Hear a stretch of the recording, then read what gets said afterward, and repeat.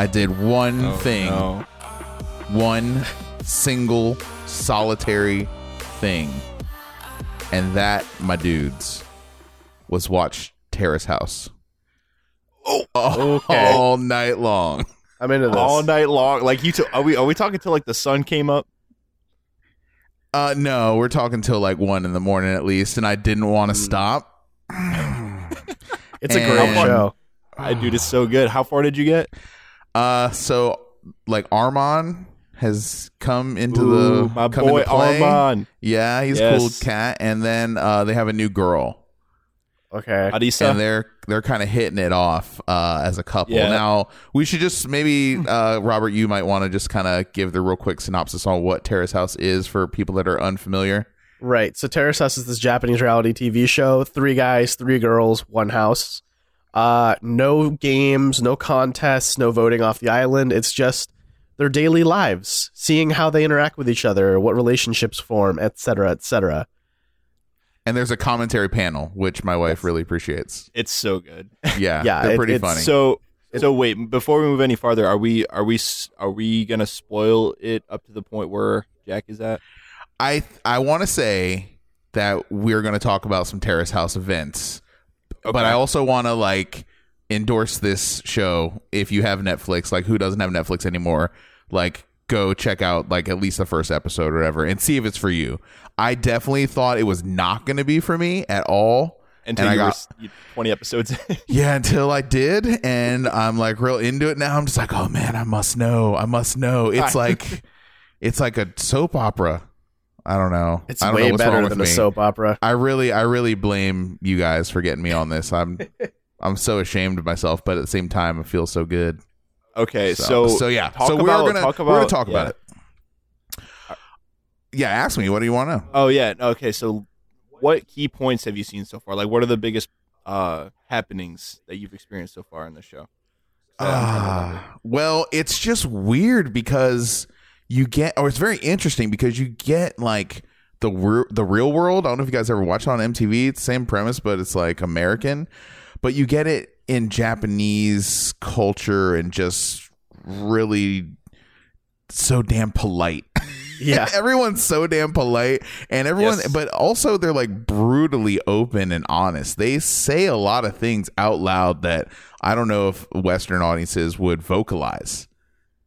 Yeah, I can Do agree you with follow me? that. Like, yeah, and it's just like, whoa, they just said that out loud. Like, for instance, okay, I'm not even going to try with most of these people's names. I'm still struggling with them, but I know like what their professions If you describe are. them, I'll probably know them. Yeah, but I'm getting there too. I'm getting to that level. Okay, but the hairdresser dude, Uchi. Uchi. Yeah. Okay, Yeah. he like literally was all 6 of them or 5 of them were sitting at the dinner table, and he was basically like setting up dates with all 3 of the other girls in front of remember that. everybody, and he's like pointing at the girl on the right, and he's like, "You plan our date."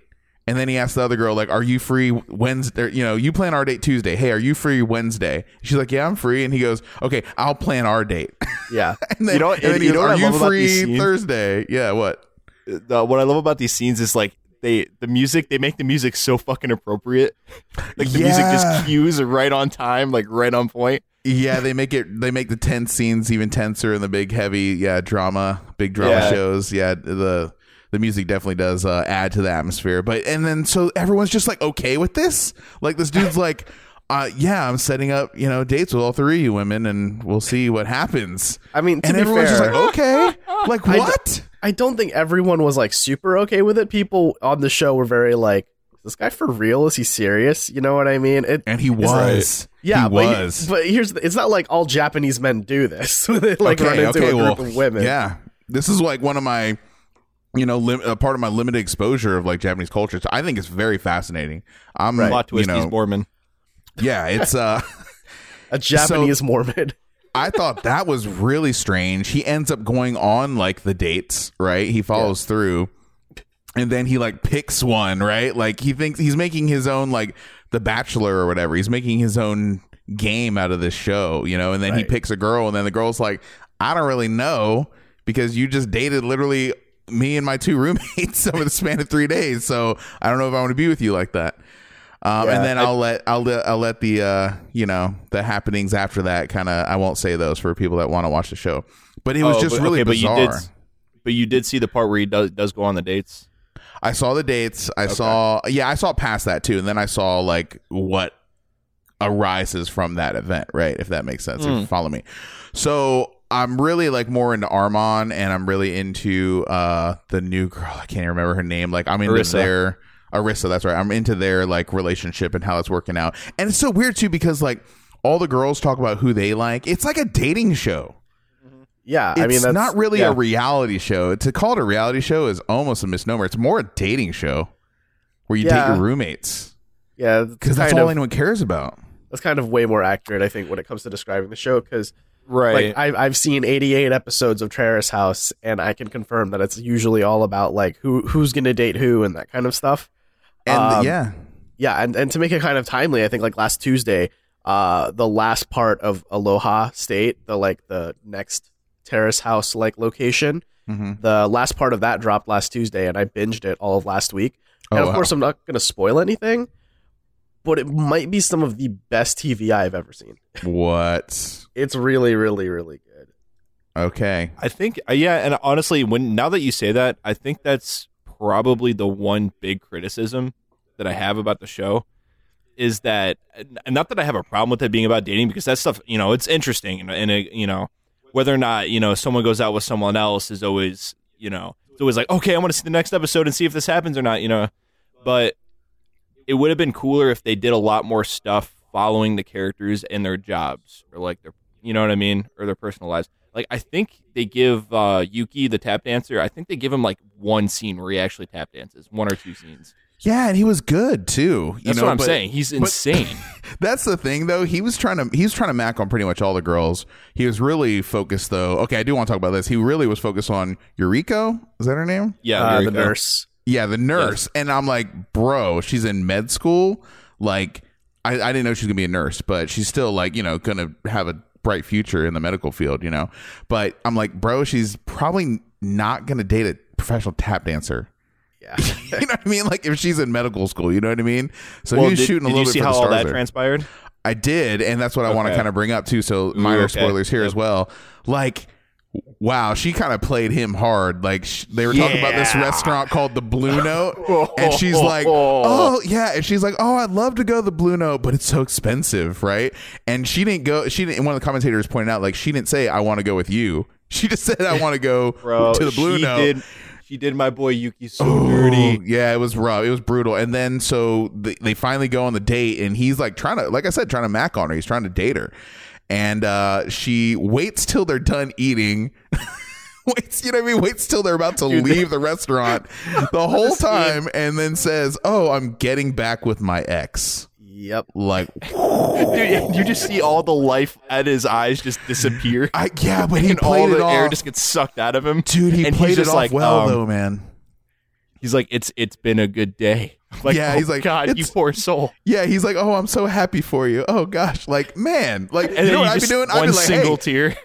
Yeah, I'd be like, hey, we're splitting this check, right? Like, how many drinks did you get again? Like, there's no way, man. He got played. Oh yeah, dude, you just fucking ripped out his heart and stomped on it.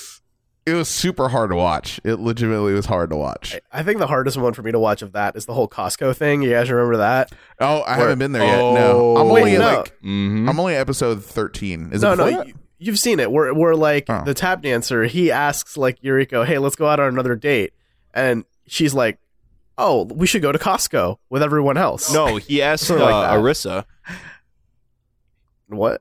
No, he wasn't Yuriko that he asked. He asked Arissa. Oh, yeah, that's right. I'm telling you, Robert. I don't know anything about what you're talking about. I could have sworn that was with Yuriko. Okay. Well, oops. Okay. So all Japanese women look the same to Robert. Yeah. No, I'm the one that's like that for sure. No, I'm just kidding. Oh, dude. I mean, you still haven't. Just wait. There's some shit. Just something. They're just wait for the meat stuff. You'll see. Dude, yeah. I could not get off the couch. It was a problem. It was a problem. Have you gotten the theme song stuck in your head yet? Maybe not. It's a great song. I definitely have. It's very good. Yeah. Wait, is it the same thing in Aloha? Yes, it is. Oh, yeah. Okay. Good. I'm glad it doesn't switch. I would be disappointed. I think the name of the song the name of the band is Lights Follow. The name of the song is Slow Down. Slow Down. Yep. So It's time to slow down. So listen to that song. So I don't know. Maybe we should start the show. Yes, now. we should probably get into this. So welcome to episode 18 of the Tiny Disc Podcast. We can now legally vote. It's a show about games and life. I'm Robert Scarpanito, and I'm joined here by Jack Cepeda. When all this seems like it's okay, and all we feel is day to day, we're on replay. That's really bad, but that's the song. And Colin Sparling.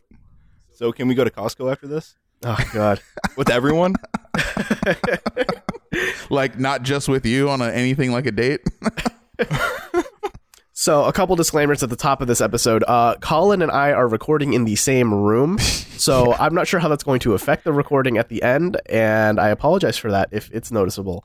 So I guess we should probably let you guys know next week we're probably going to do a Blade Runner 2049 spoiler cast. So if you're planning on watching it this weekend, tune in next week. For the end of our episode, we're going to talk a lot about our thoughts, emotions, comments, concerns, questions on Blade Runner 2049. My feels. Yep. And to prep for that, Colin let me borrow his copy of Blade Runner, and I watched it for the first time this past weekend. Oh, it's worth noting it's the final cut, by the way, because there's like 7 different cuts. Yeah, movie. that's a problem. Yeah. To my understanding, you two have already seen the film, right? Before I talk about this, I do want to give one more disclaimer. As you can probably tell from poor Robert's larynx sounds there, if you need any beats to get sicker, Robert can cough on them for you. Just email us and we'll make that beat super sick for you. So feel better, man. I hope you get better. Eat some ramen or something. Thank you for that. That was wonderful. That was beautiful. But yeah, so you two have seen Blade Runner, the original film, right? Well, of course. Yeah. I saw it.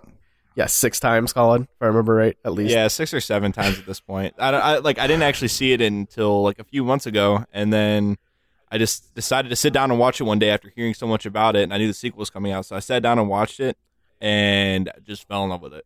And then I bought a Blu-ray, and I've been just watching the shit out of it since.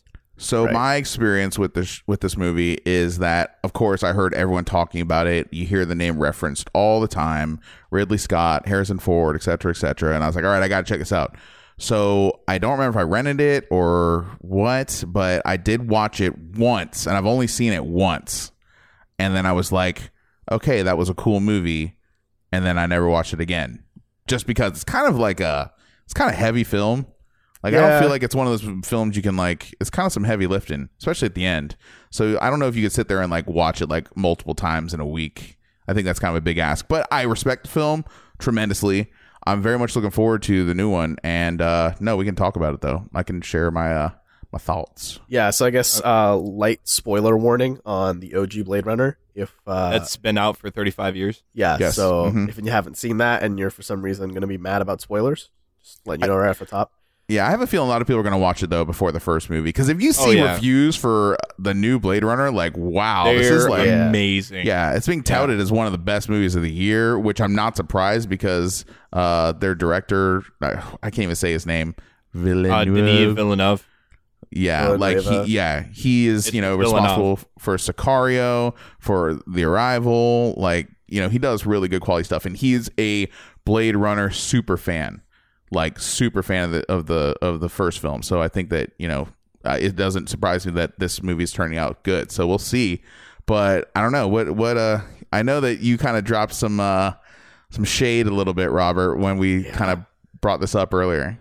Oh boy! Yeah, oh so boy! I'm honestly, Robert. Gird your loins. So I've seen the first film, and it's just okay. It's not the best, in my opinion.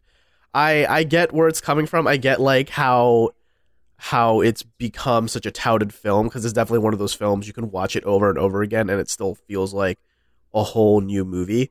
Like every time you see it, it's something new, it's something different. You notice different things, you pick up on different story beats. But I think as like a blockbuster recommendation, or just like a movie to watch, like, it's not a popcorn movie by any means. I don't think it's a fun movie to watch. The first movie, no. There's so many shots of like people flying in cars and like long panoramic shots of like the skyline, and it's like, I don't give a shit about that. I really don't. And I think That's where we differ. I like the artsy shots. Okay. See, for me, it's like I like them, but there were so many it felt like padding instead of like adding to the film, if that makes sense. I can't agree with that. I'm sorry. See, keep going. Okay, I don't know if I can even let him keep going though, Colin. Like, hold on. Like, I have to real quick. I just have to say, like, maybe you're looking at this film through the lens of 2017. Yes, that's true. I am. Which you can't help because this is the first time you're seeing it, and I didn't see it until the early 2000s myself. But you might be feeling a sense of deja vu with this film, especially with those long landscape shots and establishing shots and all that, and the atmosphere. You're like, oh, this looks like XYZ that I've seen all over the place. The important, and you're nodding your head, yeah. So the important thing to remember and to think about when you're watching this film is that none of that shit existed back in 1982. This is like the first time something this beautiful like was on film. Right. Yeah. And I can give it its respect for that, but like I also know that I'm watching this now. Like, it's hard for me to recommend it to people nowadays because I feel like there's so many other movies that do this kind of thing. If that makes sense. Like, to me, it's more touted as a classic rather than like a recommended movie to watch. Like, you have to appreciate classics, I think, to enjoy it more. And I see both of you grimacing at that thought. Go ahead, Colin.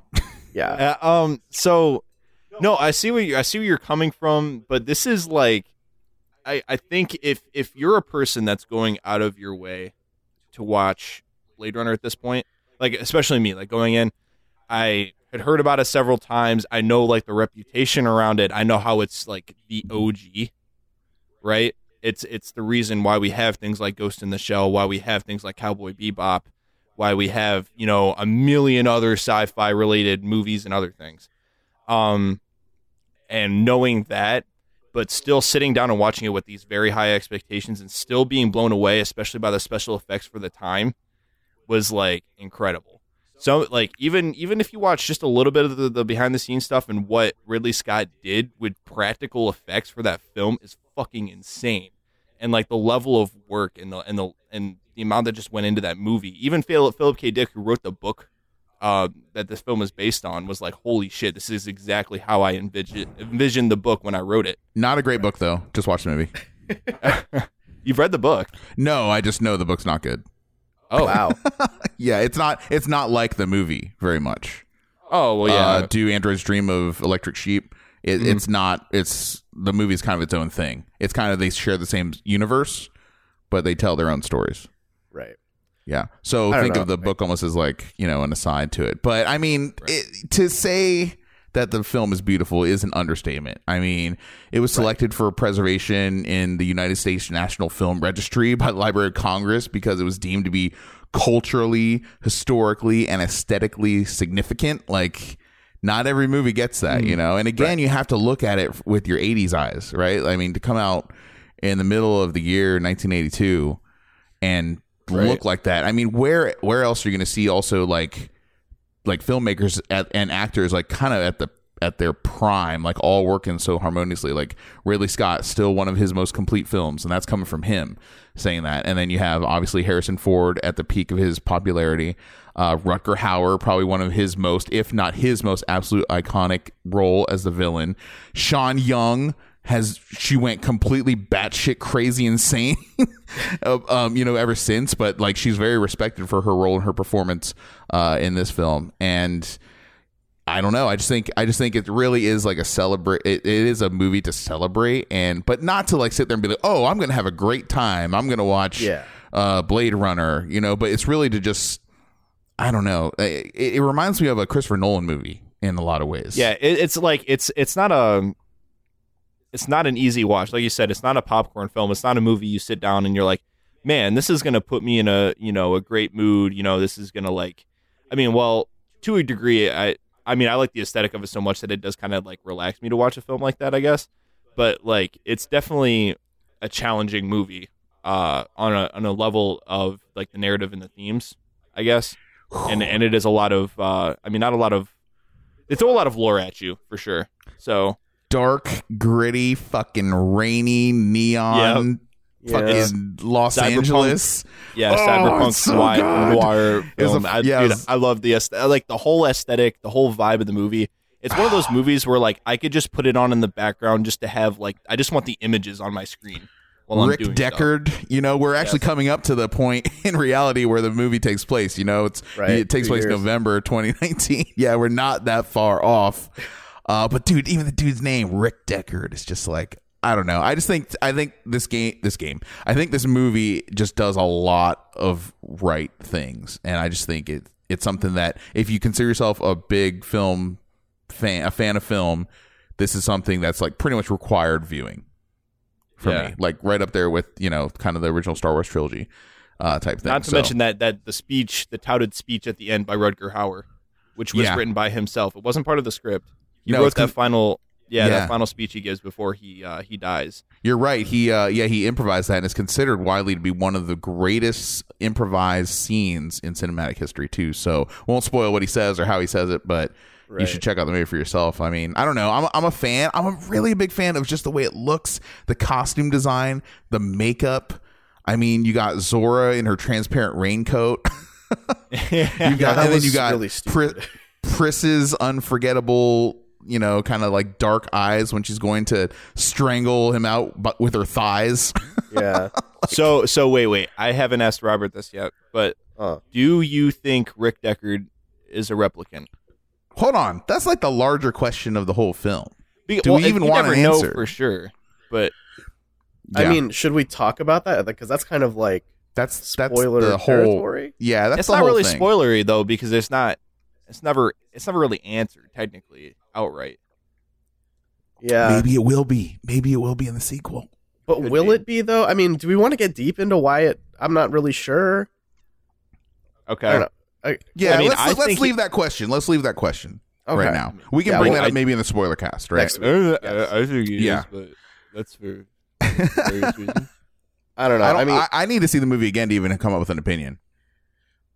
For me, I mean, this isn't answering to the replicant question, but I think like I really do hope that the sequel is like way better, just because I felt like the storytelling in the original one was very like slow, very kind of it felt very slow paced. You know, it just took forever to get like a story beat across, if that makes sense.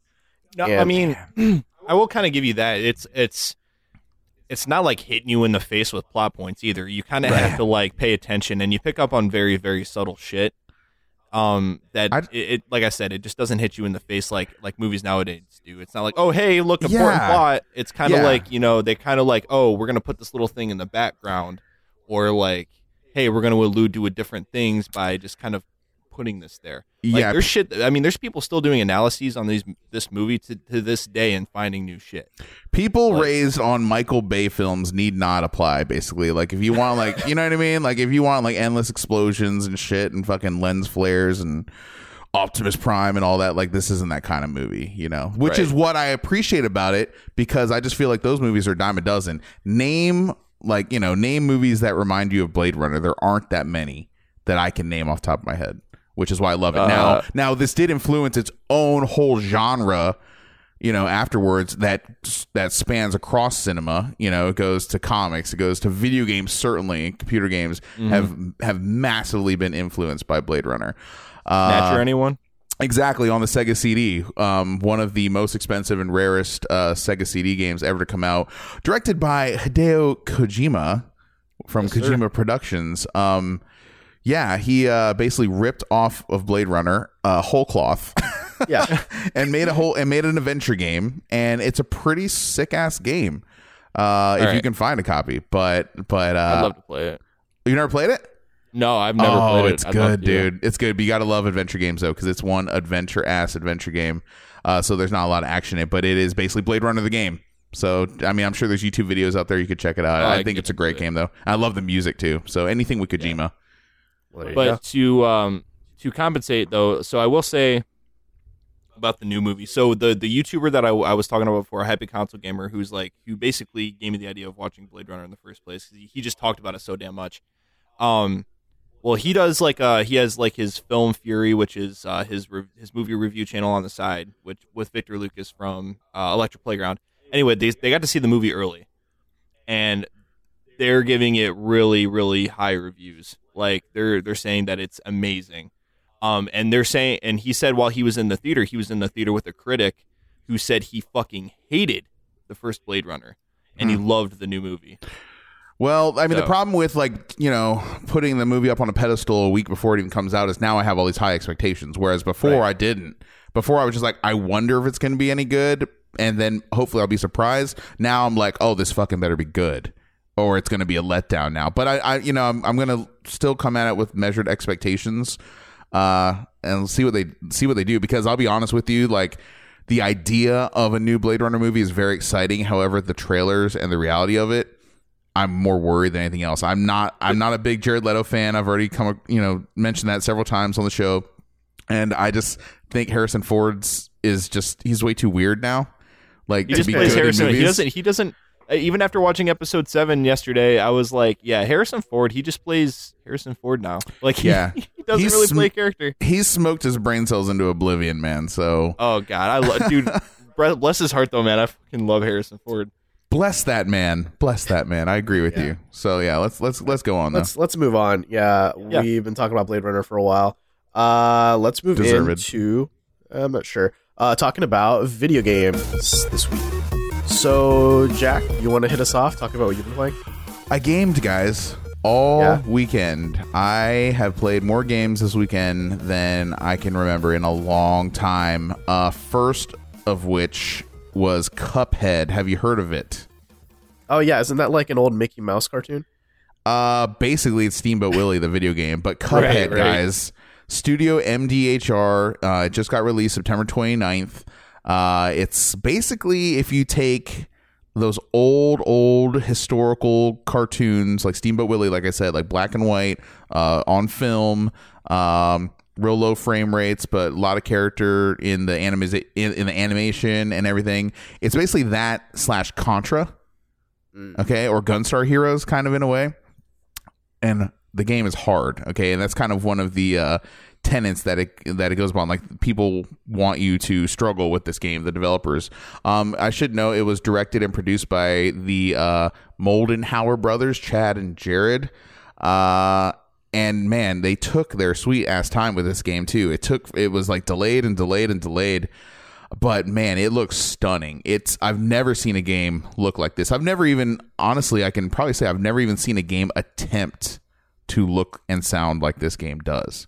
Right. And it is a feat. It is a technical feat, and it also is just like beautiful, stunning, artistic work. So I really don't know what else to say about it. I don't want to say too much because the game just came out, but I spent about 3 hours or so to get through the first level.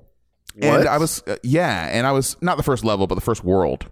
Oh, okay. So the first world has like 5 or 6 sub levels, but I spent a good long half hour on some of those levels. And it's interesting too because it has an overworld a la Super Mario World, right, on the Super Nintendo, or Super Mario 3 on the NES, but it also has like a mini boss rush mode, okay? Because in the overworld, you're only going to get maybe 2 full-fledged levels, which even the levels are still pretty short in their own right, but then the rest of it are just like bosses. Like, you don't have to go anywhere. You just go to the spot on the map, fight this boss. And then you are collecting coins to upgrade weapons, and I think the upgrades are pretty interesting, and they add new gameplay elements to the overall experience. What do you guys want to know? I'm playing on PC. I'm playing it with the Xbox One Elite controller, having a good time. That's good. Oh man, you're elite. So Elite. I guess the question that I think on everyone's mind, during the tutorial, did it take you 15 minutes to figure out how to jump over that one obstacle that I've seen in videos? Huh.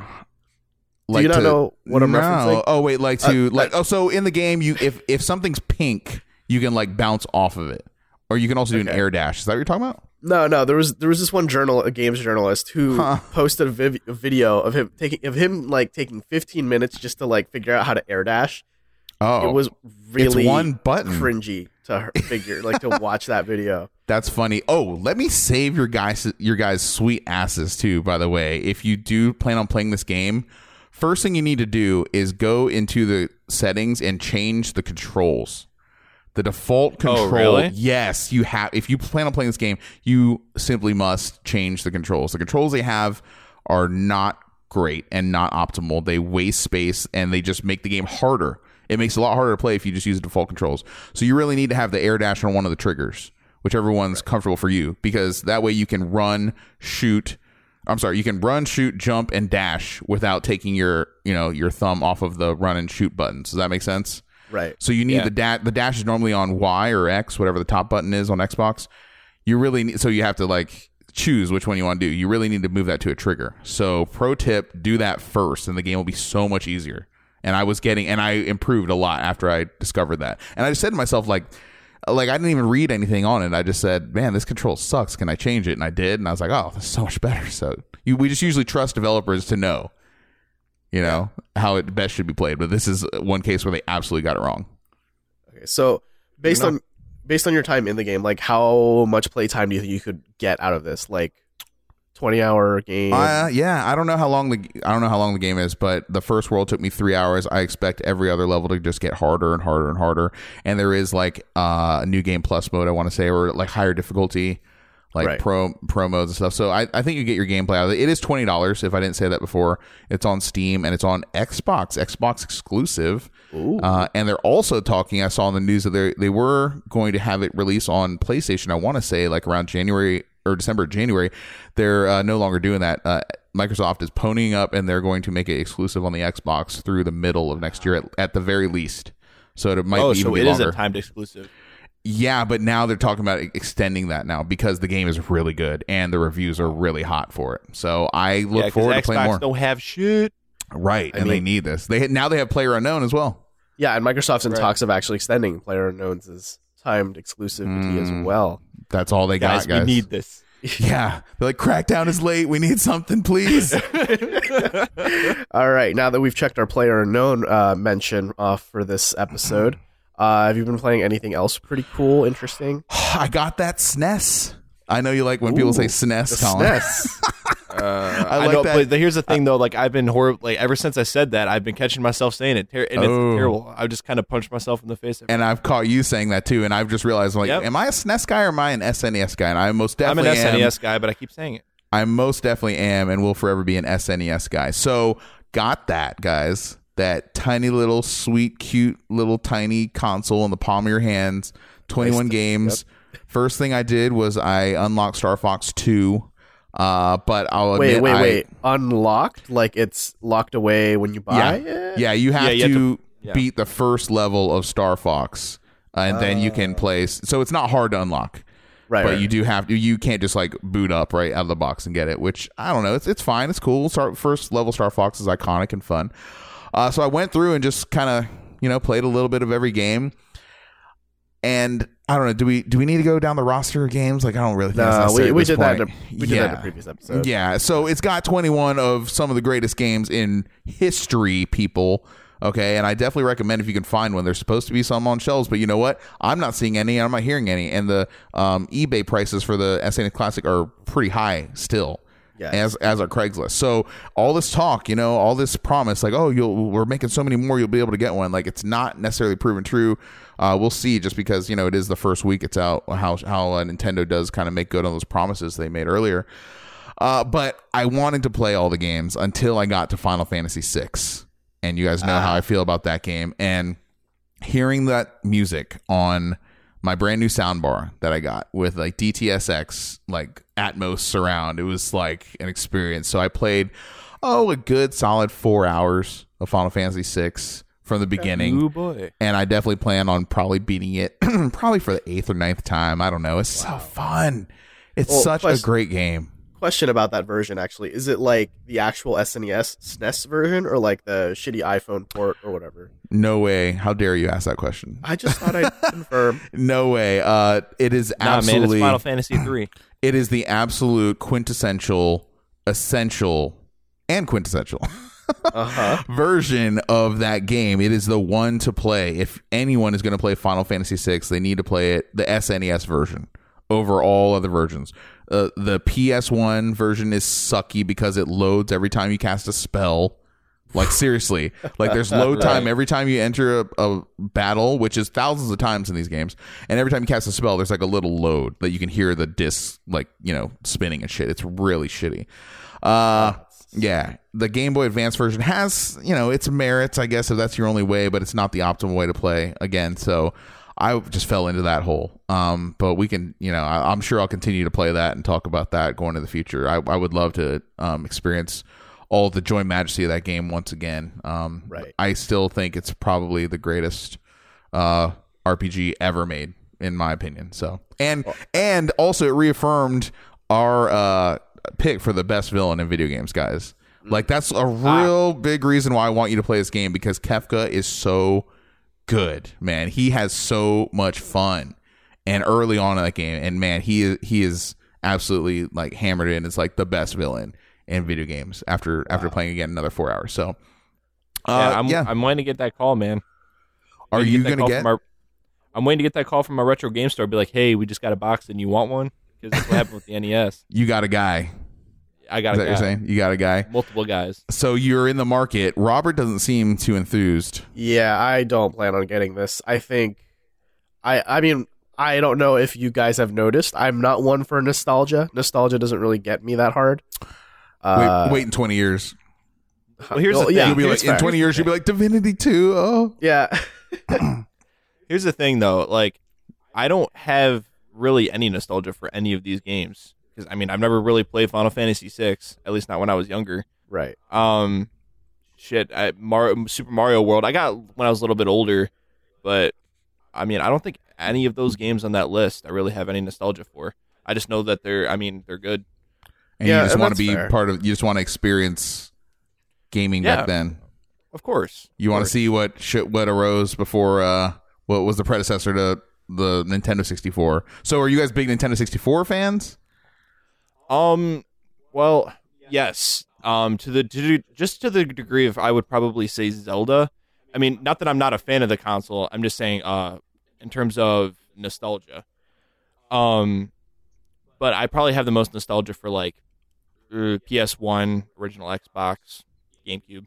Yeah. Robert, not a big 64 guy. I've never owned a 64. I mean, I've been to people's houses like when I was a kid and like played, like Smash or like that one Pikachu game where you can like talk to Pikachu or whatever. I don't remember it. Hey you, Pikachu. There you go. Yeah. Of course, GoldenEye, Ocarina of Time, all that. Oh wait, shit! I forgot. Pilot Wing 64 was a big one for me, and Wave Race 64. I can't even remember Pilot Wing 64. That was really a thing? Yeah. I can't even remember that game. I bet it sucks. Don't they have Pilot Wings for the SNES on the Classic? Yeah, no, it's actually, I was actually thinking like, wow, I'm surprised Pilot Wings is not on this. It was a launch game. Yeah. And it was a showcase for Mode 7 graphics, right? Right, Mode 7. But it's not on the SNES Classic, and I got to wonder because I think they probably have analytics from the Nintendo eShop that most people get stuck on the same level, which is like the it's real early in the game too, but it's the jetpack level. The controls are real shitty, and it's not a good experience. So I'm wondering if maybe they saw those numbers like, hey, maybe we shouldn't put this on here because no one likes this game. And no one can get past the third level like 10 minutes into the game. So I'm purely speculating though. But yeah, man, I'm going to continue to play that. It's so damn cute. It's so small. So tiny. I love it. It's great. And so, yeah, good. so you would think a normal week that'd be the last game I played, but no, I'll go quickly because I know we're taking up a lot of time here. But I did play Golf Story on the Nintendo Switch, and I am hype on it, and I love the characters so far. If you take the graphics of Earthbound, Mother 2, right, and you put it in a universe where golf is life, golf ball is life. Kind of like how and Pokemon fighting is is life in Pokemon. Exactly. This is a world of golf, and it's so good. The music is great. It's very appropriate for the atmosphere. It's very childlike, very innocent. Lots of character. The characters are very distinct, and they serve the story well. I'm only about 2 hours in, but it is certainly a story about golf. And the most important thing is that the golf is fun. Because you actually are playing like, full rounds, 9 holes, 18 holes, different golf courses, different obstacles. You're building up your character to have better accuracy, better spin, better stats, better power to hit the ball. So that's where the RPG element comes into it. See. I have to ask, is it like, do you have a rival? Are there party members? I don't know. Yeah. How does I this don't know work? about party members yet. There isn't any kind of turn-based battle like that though. Your battles are in golfing and like dueling. But I'll say this: I've quote unquote beat 5 other people at golf, but I've only played one actual game of golf. Because there's a lot of variety in the game because the storyline is very organic. It's actually really refreshing. There's not a lot like this that I can think of. It's not like, okay, time to fight. This is how we fight. Okay, time to level. This is how we level. It's nothing like that. It's like every encounter and experience I've had is unique and been its own thing. Yeah, and I'm sure there's more golf to be had. Obviously, it's early on in the game, but I'm interested to see if the game can keep up with this level of variety because it keeps the game very fresh. You never get like, oh, I'm just golfing again. Oh, I've got to golf this guy now. Got to golf this guy. It's not exactly like that. I don't want to spoil it. It's $15. What else can I say about the game? It came out on the Nintendo Switch September 28th, so it's another brand new game by Sidebar Games. Right. There is single player. There is multiplayer as well, so that can be really fun. Yeah, and it takes, it has very simple golf mechanics. It's by no means like a Tiger Woods simulator or something like that. It's very simple controls, very arcade-like. What I love about it, though, like when you're, it's very easy when you have the ball real close to the hole. Obviously, you're just going to putt it. You're going to tap it in. But still, the animation is like the dude takes a full swing, like a full-fledged, like hard as he can possible swing, but the ball just goes tink.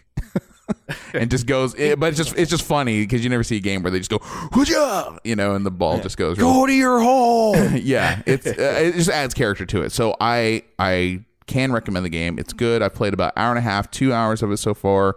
I will continue to play. I think it's a perfect game for Switch because it's a great portable game. It's a great game to play on the run, but then also translates well when I put it on my giant projector here at home and sound system and stuff. It's fun.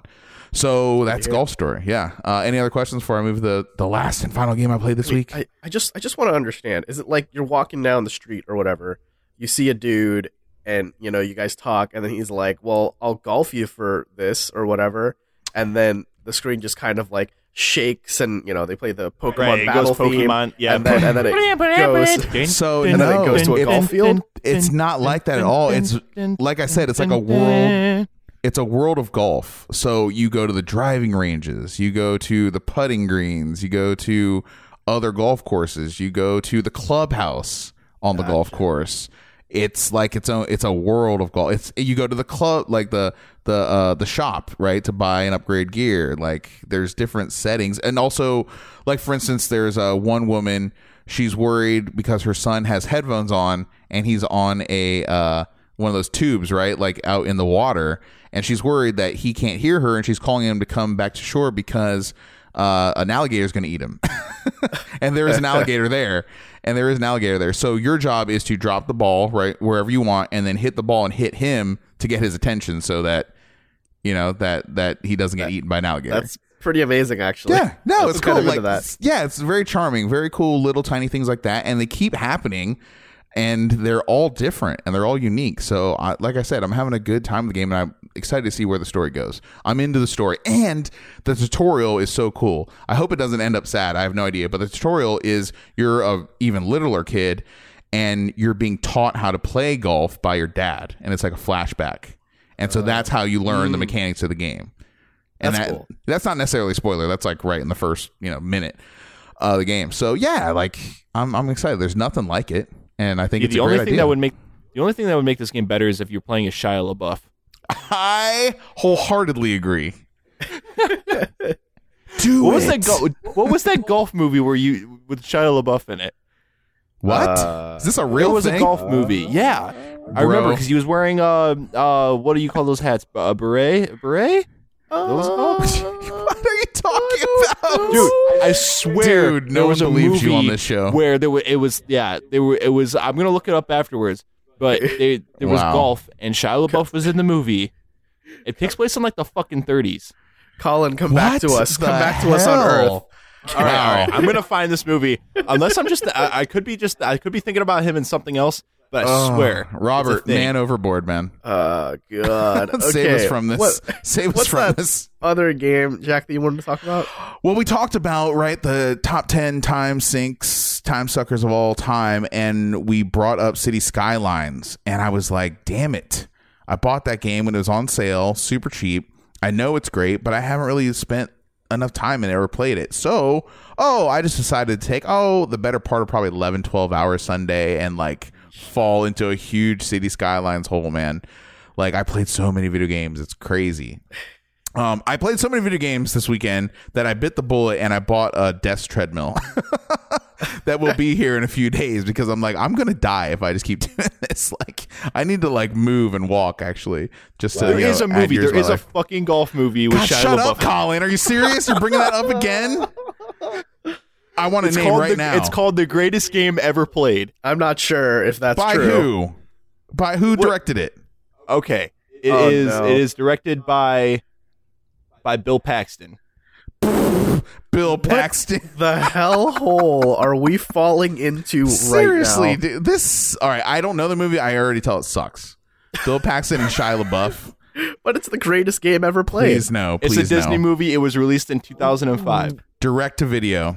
And why the fuck did you just remember it, Colin? Yeah, what are you doing with your I life? didn't even actually see it. I just remember seeing previews for it. But the idea of a young Shia LaBeouf playing, what's his name? Francis Ouimet. I think that's how you pronounce it. In this golf movie that takes place in like the 30s. It's just such a novel idea to me. It's so great. All right, It's can like- you put your shirt back on before you start describing Yeah, this movie, stop- please? stop rubbing your Yeah. chest. Yeah, it's really distracting the way you're swirling your finger the like only that. thing that can make this movie better is if we could trade Shia LaBeouf for Nick Cage. Oh. Now are you going to bring up a movie where Nick Cage was playing a golfer? Because I swear to God, if this is an elaborate I mean- goof. I mean, he was already in The Wicker Man. I mean, come on. Bro.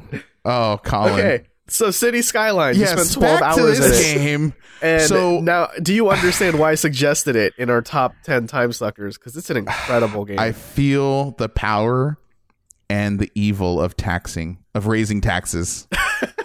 I understand now. I understand civil zoning. I understand traffic patterns. I understand loans. I was taking loans out as a city. Yeah. Yo, I was taking so loans out to build shit. And I are you was changing your passion to working for the government now? I was like, well, I understand now why it's someone's full-time job just to worry about zones. That's that's a department's whole job because it's fucking complicated. And it really opened your eyes. But then I was like, oh shit, like, well, our power plant is producing all this power, but we only have X amount of citizens. We don't need to do this. We're spending too much money on this. Cut the budget on that, right? So we're not wasting money. So I'm sitting there like worrying about like the water supply and worried about pumping poopy water into the city. Like, you don't want to do that. That's in the Pumping bad poopy column water. too. Yeah, You don't want it's a that. game that's all about like micromanagement. That's all the game really is. It's Yeah, but it's just fun though. But it is multiple about micromanagement. Yeah, it's whack-a-mole basically. Like when a problem arises, you got to figure out how to fix it. I was worried about like my water pipe network. Yeah. I was worried about like Guys, I think we have a name for the we have a name for the episode. water pipe network. No, pumping poopy water. But it you can't just build a road. You cannot build just a road, my friend. You have to lay the water pipes down. You have to lay the power lines. Like you have to make sure the road is either going the right way or has enough lanes for the population. It gets deep. And so right now, like I said, guys, I didn't even want to go to bed that night. I went to bed on a school night, quote unquote, a work night. I went to bed on a Sunday, like, dude, it's like 1-2 o'clock in the morning. It was so bad because the game is so good. And were you dreaming about your city? I'm trying to get away from it because I can see this game being dangerous. I can see, and had I played this much of it before our talk, I probably would have gone in a little bit more for this game being higher on the list now. I don't know where it ended up, but it didn't make the top 10. I could have entertained those conversations though after I've experienced this now. So I'm at the point now where I have gotten as far as I can get with what I know, which is not very far. So I need to learn more like tutorials. I need to see more YouTube videos on like how people are doing things, because I didn't even know you could like elevate roads and bridges and things like that. I didn't even know you could do that. So that knowledge would already help me where I am now. But I'm kind of scared to go back to the city just because it's so huge now. I've got like 20,000 people in the super city or whatever it's called. Right. And that's kind of how the progression is measured, is by your population, how many people are moving in, etc. Yeah, the bigger the population of your city, the more you unlock and the more stuff you could do. It's a great game, and I love how there's just so much to do. It feels like fun work in like the best way, Right. because there's so many things you can juggle, like the transportation systems. There's roads, but there's also like subways or like airports. Oh, I didn't even know that. Yeah, I haven't even gotten to that stuff yet. Buses. Like the trains, airports, like you said. You can do like cargo trains, and then also you could do like passenger trains. Yeah. But I love how the music also reflects how well your city's doing, like the health of your city. If it's bad, it gets really stressful. If you're bleeding money, so you got to really worry about the budget, and again the taxes, and again you can like the ordinances, city ordinances. You have to worry about that. The whole thing, like you can tell your citizens they have to conserve energy, or they have to conserve water, or they have to have smoke detectors, or you can also like legalize marijuana in your city if you want to. It's really deep PC game. It can only be done on the PC. I can never see this on console. So you can go from Columbus to Pittsburgh real quick. Super quick, super fast. Yeah. I'm loving that game. Yeah. But I feel like I've been talking for like hours, guys. So let's move ahead. I know Colin was playing some interesting games. Oh yeah. So I played over this past weekend. I played What Remains of Edith Finch. And so if you guys know me at all, I really, really enjoy my walking simulators.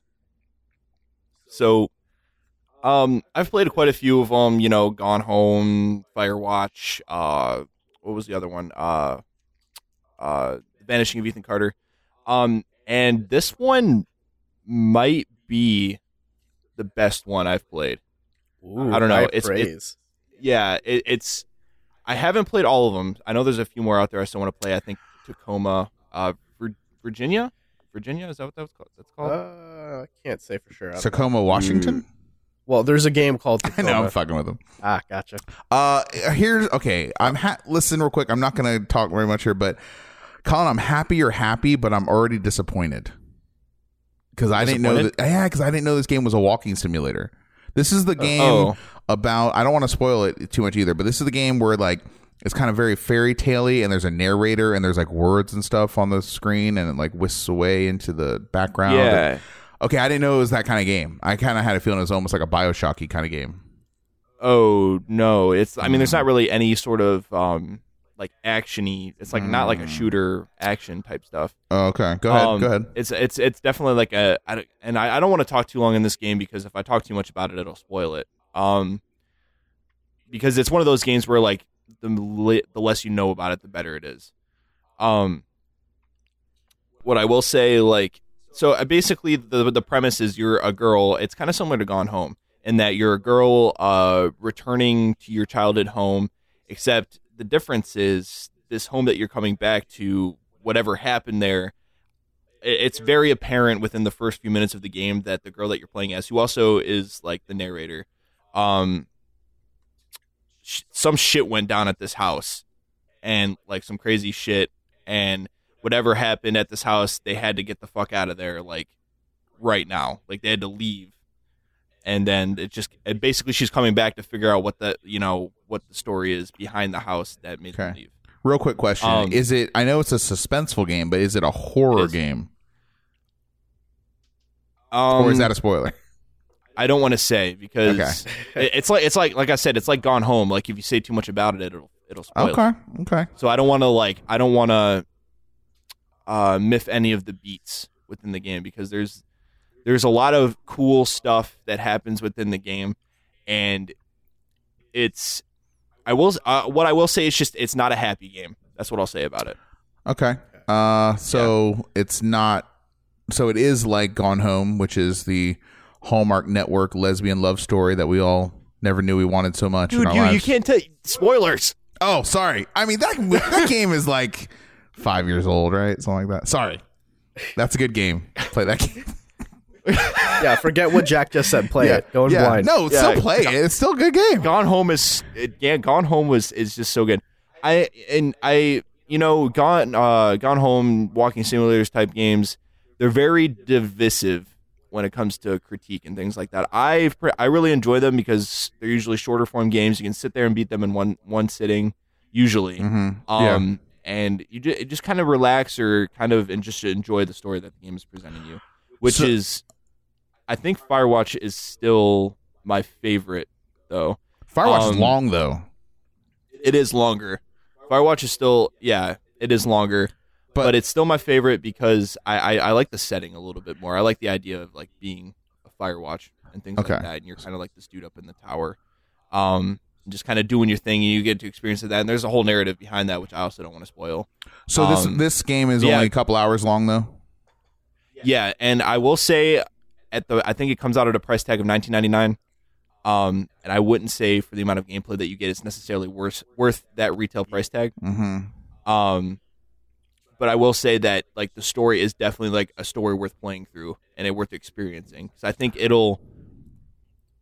it's a story that'll leave you feeling empty but fulfilled at the same time, and it'll make sense when you play it. Don't tell me how to feel. Not my mom. No, I'm just kidding. No, it looks very interesting. It looks very striking. I've seen about 15 minutes of gameplay or so, and I was like, oh, this game's got some things going on here. You know, it's mysterious, and I want to know what's happening. So right, and I think that's a lot of the charm to walking simulators is going in not really knowing what to expect and kind of uncovering the mysterious part. See the dissonance I have with this news, though, this newly discovered revelation that it's a walking simulator, is the scene that I saw was like a spoiler, is like a stealth part of the game, and it seemed more like Metal Gear / BioShock. So I'm not dogging the game. I'm just like, oh, I'm surprised to hear it's a different thing than I was expecting. Definitely sounds like Steam sale material for me. I would say, yeah, you might want to get it a little bit cheaper than what it actually is, but I will say there's, though it's a walking simulator, there's enough variation in the gameplay, and you'll see what I mean when you play it, but there's enough variation that it keeps it interesting. It's not like you're just walking around, the house the entire time. Cool. All right. Cool. But that's all I'll say. Gotcha. So another thing that happened over the weekend, Colin, is you and I went to a local game developer conference here in Columbus, Ohio, right? Mm-hmm. Yep, called the Gamer Devs. Are you paying attention, Colin? Like, you started talking, and you're like, it's like, well, I'm done talking now, off mode. The Gamer Developers Expo, GDEX, I believe is what it's shortened to. This is, I think, the 4th year of them doing it, and Colin and I went together on Sunday. I went on Saturday. Colin, do you maybe want to give your thoughts first about, like, I guess the whole thing? Yeah, so I was only able to go to GDEX on Sunday, but I was able to play the same games that Robert got to play, so we'll be able to share in the experiences a little bit. But it was just really cool, like the overall atmosphere. Everyone there is, there's local developers there, and a bunch of different merch outlets, and they're running like a charity thing, and just the overall vibe of the place. Though it's not like the craziest, it's definitely not like the most packed or the craziest expo you'll ever go to. You can definitely tell that everyone's chomping at the bit, and they're really passionate about what it is that they're doing, and they want you, they really want you to play their game and let them know, how your experiences measure up to, how they're developing the game and things like that. And it's really cool to see, that there's local people working on some really cool stuff. And I think Robin and I both agreed that The Pedestrian by this little development team named Skookum Arts, which is, I'm pretty sure it's just 2 guys. I think it was 3 guys. Was it 3 guys? Yeah. Okay. Probably the most interesting game for both of us there. And me and Robert can talk about this, but basically what The Pedestrian is it's a puzzle game where you play as the little dude that you see on a men's bathroom sign, and you go across different basically, I don't know what would you call them, like. So they're like different signs, right? So imagine like a signpost, Yeah. like a one-way sign or something like that. But inside of each one is like a puzzle, and there are like doors leading off of each sign, and you have to like organize the signs and connect them in the right way, kind of like Portal almost, if that makes sense. Yeah, yes. So it's like a 2D side-scrolling Portal where you're connecting the different doors of different signs together to get to the end of that overall puzzle. And Right. yeah, I thought the game was like really innovative. It's the kind of game that makes you sit there and think for a second, and it feels really rewarding in the same way of like when you finally figure out a Portal puzzle, one that has you like stumped for a little bit, and then you're like, oh, I get it now, right? Like, So is it too much like Portal? no, I wouldn't say so. Okay. Because yeah, Like Portal, I wouldn't think I'm just playing another version of Portal. No, I think it has like Portal mechanics, right? Where it's like this door leads to that door, even though it doesn't make sense. It's like I'm traveling through a portal, but it's not like you can shoot any wall you want to create portals. It's like they're from set fixed points. Okay, interesting. Is it on Steam Right. yet? No. So here's the thing. They didn't really give like a specific timeline. They said they were aiming for sometime late next year. Yeah. But When it's ready, it's one right? of those things, right? It's when it's ready, sort of thing.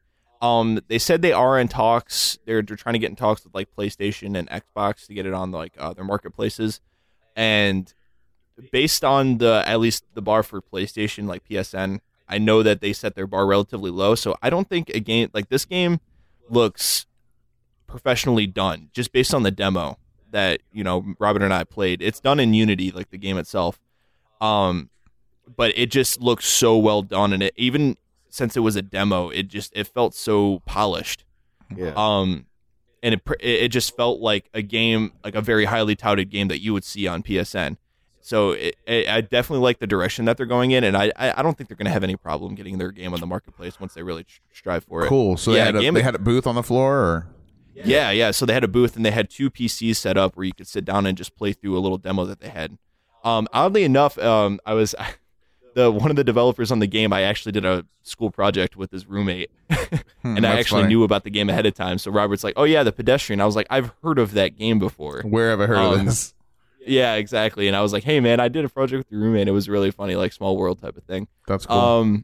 But anyway, yeah, game of show for me for sure. I don't know about Robert, but I have a question real quick before we talk about other games, just about the show overall. Was it crowded? No, I wish, but no. Like when you Yeah. was it? I mean, would you say it was empty?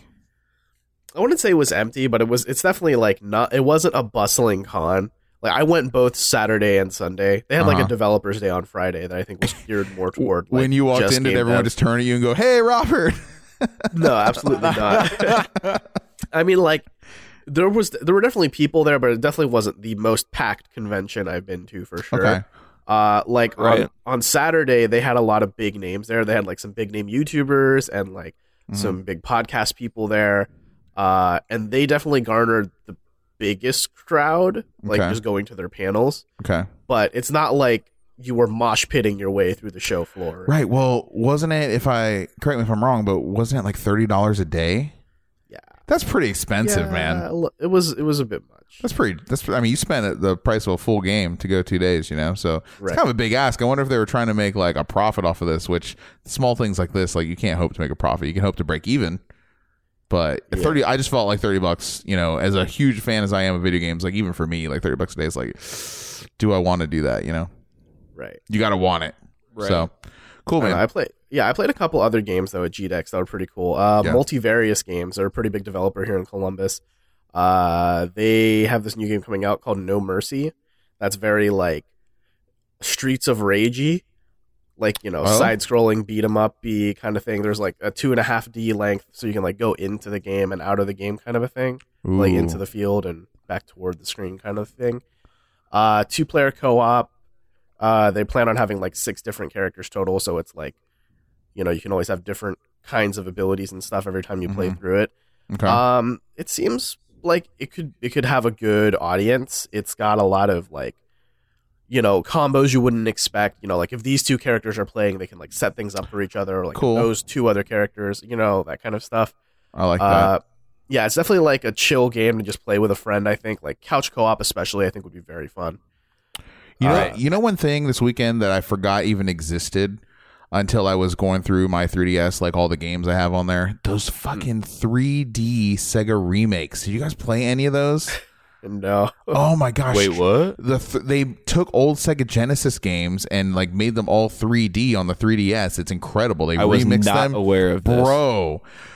So Streets of Rage 2, which is the best Streets of Rage game, is are you awesome. serious right now? Yes, it's awesome in 3D on 3DS. It is worth it. It's like $7-8, and there's like 10 or 11 of them. They got the original Sonic in 3D. Whoa. Sorry, I don't mean to go on this huge tangent, but I'm just saying, like, yeah, Streets of Rage I'm 2, into that, though. Bro. Streets of Rage 2. I expect a report on it next time I talk to you. Streets of Rage 2. Okay, got it. It's sick in 3D. Yeah, so No Mercy though by Multivarious Games. Next to the Pedestrian, probably one of the most polished games or demos anyway that we played while we were there. Talking to the guys running the booth, I feel kind of bad for Robert because I was BSing with the dude from the booth forever. Because we got into talking about like flow theory and a whole bunch of other cool gaming research stuff. But talking to the guy there, he did actually mention that they were trying to up the difficulty in the game. But it was funny though because when he was saying that, me and Robert were sitting there and I was having like a full blown conversation with this guy working the booth, and I was playing through the game no problem. Like I was like kind of just in auto mode playing this game. So it wasn't, like I was having an insanely difficult time with them. But he did say they were going to up it so like you die in only a few hits or something like that. I did remember him mentioning that. So I don't know how they're going to change the difficulty too much. But the art style was the most standout thing about the whole game. It's all like hand-drawn looking, and it's got like that weird thing with the character models where it's like, okay, they're in 2D, but they actually look 3D when they turn. Think kind of like some of the animations in Guilty Gear, I guess. Yeah. That okay. I'm liking it to that. Interesting. I'll say too about the difficulty, like it was on a show floor. It's not like they're going to put the hardest difficulty on the show floor. Right. And they shouldn't either. Yeah. What is this, Dark Souls? Yeah. One question I have about that studio: do they have any games that I would like recognize, like released, like any games that? What was like their biggest like success so far? I know they've had one other game that's been published on Steam, and I could not tell you for the life of me what it is. Okay. Do they? Okay, that's fine. I mean, they're a young company, they're growing and stuff. Are they like an LLC? Are they just like an indie, like living off ramen in the basement kind of? Like how's their operation work? So they're probably like the biggest studio around here in Columbus, right? Yeah, Columbus. Yeah. Because they're still small time indie though, for sure. Where's their funding come from? No idea. I kind of didn't expect you to go deep into this because I thought we'd be like going through these GDEX games pretty quick. Honestly, yeah, I'm just curious about that because I hear that name all the time, and I'm just I want to know more about it. So I'll research it in my own time. So I know they have like a full-blown dedicated studio and not a whole lot of developers at that expo do. So okay, cool. Right. There was another game I played there called Bombfest that's like going to be out on Steam in 3 weeks. It's out on itch.io right now too, which if you're an itch.io person, you can buy it there. But it's a fun couch like multiplayer game, I think. If you have like 4 controllers connected to the TV, you play as like little basically Lego mannequin men, kind of. I mean, obviously not actually Lego because trademark, right? And just bombs fall from the sky on the like little table that you're on, and you just throw bombs at each other to knock each other off. Very simple concept, but I could see it being fun for like having some friends over or something. Yeah, it's like you could easily turn this into a drinking game sort of thing. Yeah, easily. It's a fun party game. Yeah, so I just thought I'd give that a mention as well. I played another big game this weekend, though, one that wasn't an indie game. In fact, it might be one of the biggest games on the planet, just in general. I played the beta of the Call of Duty World War II multiplayer. The Call of Duties is back, guys. It's holiday season, we know now. Yeah, along with Madden, there's going to be some kind of Call of Duty game out. So this is Raven Software? No, it's Sledgehammer. Okay. Is it Sledgehammer? Sledgehammer did like the single player and Raven did the multiplayer? I thought it was Sledgehammer heading all of it. Oh, interesting. That'd be the first time then. Maybe. I can't be 100% sure. Okay, cool. So we played together. Yeah, we played the PC beta over the weekend for a short hour or so. Right. It it was, I think, to quote you during our playtime, this is the most Call of Duty ass Call of Duty I've seen. It is, yes, to quote you quoting me, it is some Call of Duty ass Call of Duty. And I mean that in the worst way possible, and not as a compliment at all. And I was like, oh, like it reminded me, like, oh, this is what I used to play. Like, oh. See, for me, like when I first booted it up, it was kind of like oh, this is nice. Like I haven't played a game like this in a while, so it was kind of like fun to scratch that itch again. And then I played my second game, and it was like, oh, well, this is just go in and die and respawn and die again. Like you might as well, if you're going to play and we were just playing multiplayer, right? Like we can't make any comments on single player, which now seems to me like the reason to play this game after the hour we spent in multiplayer. But essentially, imagine you played Super Meat Boy, right, Colin? Yes. Okay, so just imagine holding right and the X button, the run button in Super Meat Boy, just holding that the whole time, just watching him go over the cliff or go into the grinder, right? That's what Call of Duty multiplayer felt like. It's just like, oh, boot up, die, boot up, live a little bit, die. You know, it's like if you got one kill. That's pretty much me when I play Call of Duty. If you get one kill, it's like, oh, I did something, and then die instantly. Like if you get 2 kills, it's like godlike. Yeah, and it's like, I can already see people saying, like, why don't you just get good at Call of Duty, scrub? And it's like, sure, if the map design was good. Well, there's already the map. So yeah, you're not wrong. The map design is not very inspired at all. Very claustrophobic, very narrow. Lots of long sight lines where snipers will have their way with you. But it's just not good. It just has not done anything. It's too much of a throwback. Right, to like the 2005 Call of Duty 2 launch game on the fucking Xbox 360.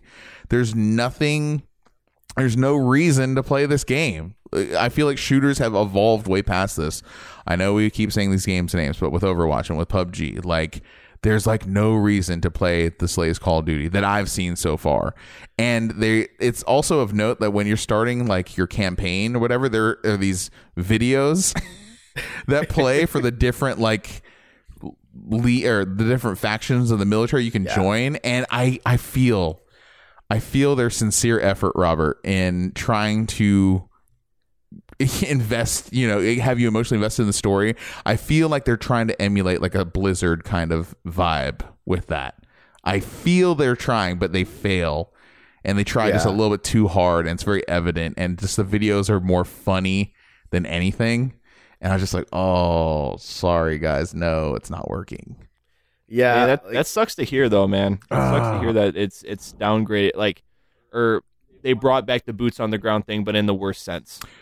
This gameplay has been stale for a number of years. Okay, and they just have not improved any. They haven't. They're pretending like all other shooters that have come since have not existed. It's like, we're Call of Duty. We're just doing what we're going to do. We don't have to try because we know you suckers are going to buy this, which they're probably right. And that's kind of it. I feel like they are phoning in the multiplayer for sure. And again, now I'm like, well, single player better be awesome because that's be the only reason I'm going to play it. Because there's no way, dude, I'm playing more multiplayer after that. It was like we played like for an hour. We're like, I'm done. This sucks. Yeah, absolutely no desire to go back. Wow. To sing its praises, though, I think the sound design of this Call of Duty is pretty good. When a bullet almost hits you, it really sounds like it, that kind of stuff. It sounds really good. Yeah.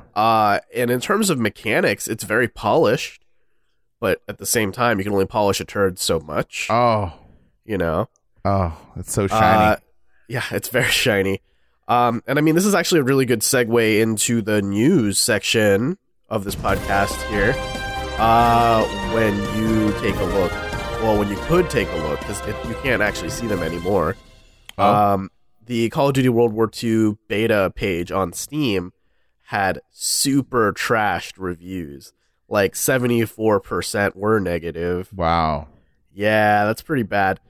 And I read through quite a few of them, and some of them were just your typical, like, herder, it's Call of Duty, so it's bad, just probably from people who didn't play the game or just like to hate on Call of Duty because it's a cool thing to do. Because you can review games on Steam without playing the game? I'm not sure. I mean, you could just like install it and like boot it up for like 0.1 hours, right? Gotcha. And there were some and this is actually true because I've ran into this a couple times in the time I played. is that there were already hackers in the beta. That's what I was going to bring up to you. That totally ruined the fucking game. There's already hacking going on. Right, and people are making the excuse of like, well, it's the beta. Like, obviously, Activision doesn't care right now. They'll bring down the ban hammer when the game's fully live. But it's like, if people can already hack the game in the, 72, 96 hours the beta version was live, like, that's some shit. I mean, the beta, okay, now technically a beta is not really in service of the fans. It's actually the fans servicing the developer so they can be ready for when the game actually launches. Like, I understand that. However, you cannot deny the simple fact that a beta also serves as your debut to the audience. To the big, I would argue the biggest fans of this game are going to be the ones that are interested in participating in the beta, the ones that are most likely to buy it and most likely to spread, word of mouth about it, like we're doing right now. And so you can't, you can only give so poor a beta experience before you lose audience members. And I'm going to admit, I was really optimistic about this. I was like, oh, this could be good. They're making a good move here. I like the return to World War II. I'm ready for that now. But also, if I'm not going to play the multiplayer in a Call of Duty game, like to so many people, that'd be like unthinkable to say. It's just like, Yeah, I mean, I'd love to see like what the zombies version looks like, but I'm also just one of those weird people that likes the zombies version of Call of Duty. So, this is the first Call of Duty in it with like all three versions, or no, they have plenty with multiplayer and single player and zombies. Never mind. Yeah. I have to ask you. I'm sorry, but this is like the state of the world we live in now. But like 74% negative. Was that all based on the game, or was that all based on some angry nerd getting mad? I could not say for sure because I wasn't about to sift through the thousands of reviews that were left. Like, I'm sorry, but there's only so much I can handle. Sure. But I imagine like the game just didn't make that great of an impression. I mean, consider the fact that you and I, Jack, like the impression it left us wasn't exactly a glowing positive. Sure. Like, I can't wait to buy Call of Duty World War II day one. Yeah. Right. I uninstalled it as soon as we got out of there. I was like, nope. Yeah, same here. It's just if you're really hankering for some Call of Duty, like, it's definitely the game for you, right? But it's like there are better shooters out there now. I think there are shooters that do things way more differently, and they add so many mechanics that make the game more interesting. Whereas this is, as the marketing says, boots on the ground. So you're bummed out by this news, Colin? Yeah, a little bit, because I was waiting for a harkening back to like World at War. And it's kind of what I miss, like World at War and like Black Ops, that type of stuff. And that's kind of what I was waiting for to maybe get me back into playing again. Because I think that's kind of why I suckered into Battlefield 1 for a while, was because like it kind of gave me that same feeling of playing that back then, just on a bigger scale. I think Battlefield 1 was like if World at War or Black Ops kind of grew up a little bit and took a little bit bigger scale. And I mean, at least in Battlefield 1, it wasn't like running into a meat grinder. It was like, you actually were on the, there was a little strategy there. You were running around the battlefield, and you were, you could actually find a position and hold it down and, be strategic about what the hell you were doing, unlike Call of Duty's, well-known and criticized run and gun type gameplay. Well, I think then what you're looking for is a Battlefield game. Like, expecting that out of a new Call of Duty would be a bit much, I think. Right, and I mean, I think Call of Duty has its merit with me, because I do sometimes enjoy that kind of Twitch run and gun gameplay, when I'm in the mood for it. But the slow burn of Battlefield is more my take, because I'm not much of a Twitch player. Right. Obviously not the streaming service, but as in, just having fast reaction times and getting that gun up there and firing at 100 people coming towards me. So I think that's just more my pace. But it has its appeal, but it sucks that this new Call of Duty just it's going backwards in the worst way. Right. Let's hit up some of the other news items, because we are kind of going a little over time, I think. So Stardew Valley is coming to the Switch tomorrow, or I guess the day of this podcast, Thursday, is Stardew Valley. By the time you hear this podcast, you'll be playing Stardew Valley on your Switch. Super fun, super perfect platform. Yeah. If you're waiting for Animal Crossing on the Switch, just buy Stardew Valley. It'll tide you over, and then make you realize that it's better than Animal Crossing, and you won't care anymore. Wrong. I think you've played enough Stardew Valley to know, Jack. Deep down in your heart of hearts. Stardew Valley is great. My wife probably couldn't be more excited for this game release, so looking forward to it. And I'm glad that they didn't seem to waste too much time getting it on the console. Yeah, for sure. Neo also is getting its like super ultra complete Game of the Year Century whatever edition. It's not Game of the Year edition. It's a complete edition that includes like the 3 DLCs. It's coming November 7th, and they've announced that it's coming to PC, which kind of makes me a little bit mad, but hey. And I feel so smart for waiting now. Yeah, I had it in my like a digital like cart to buy it on PS3. I was just about to. Sorry, PS4. Yeah, I was just about to buy it, and then some like voice in my head said, just wait.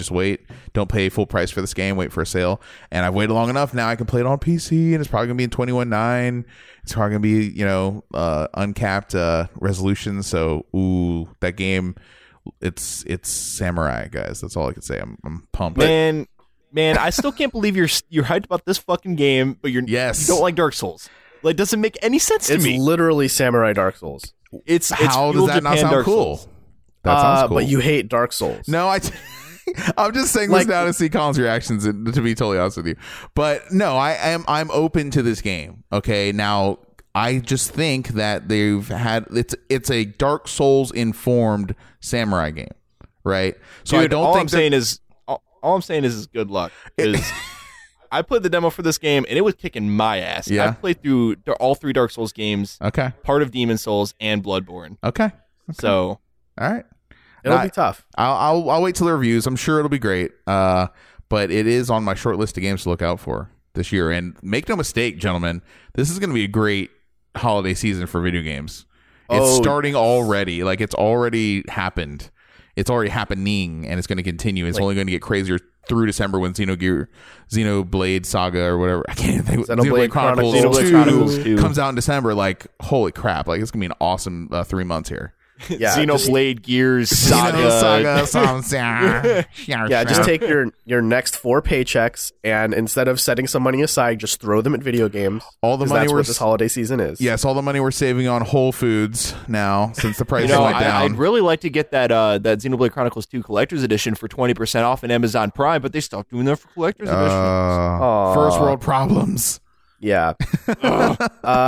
Let's see. Rockstar has dropped a trailer, another trailer for Red Dead Redemption 2. Their second trailer. This is the first story trailer, however, I think. Yeah, there's like actual voice acting and stuff in it, and like character models. We're introduced to the main character.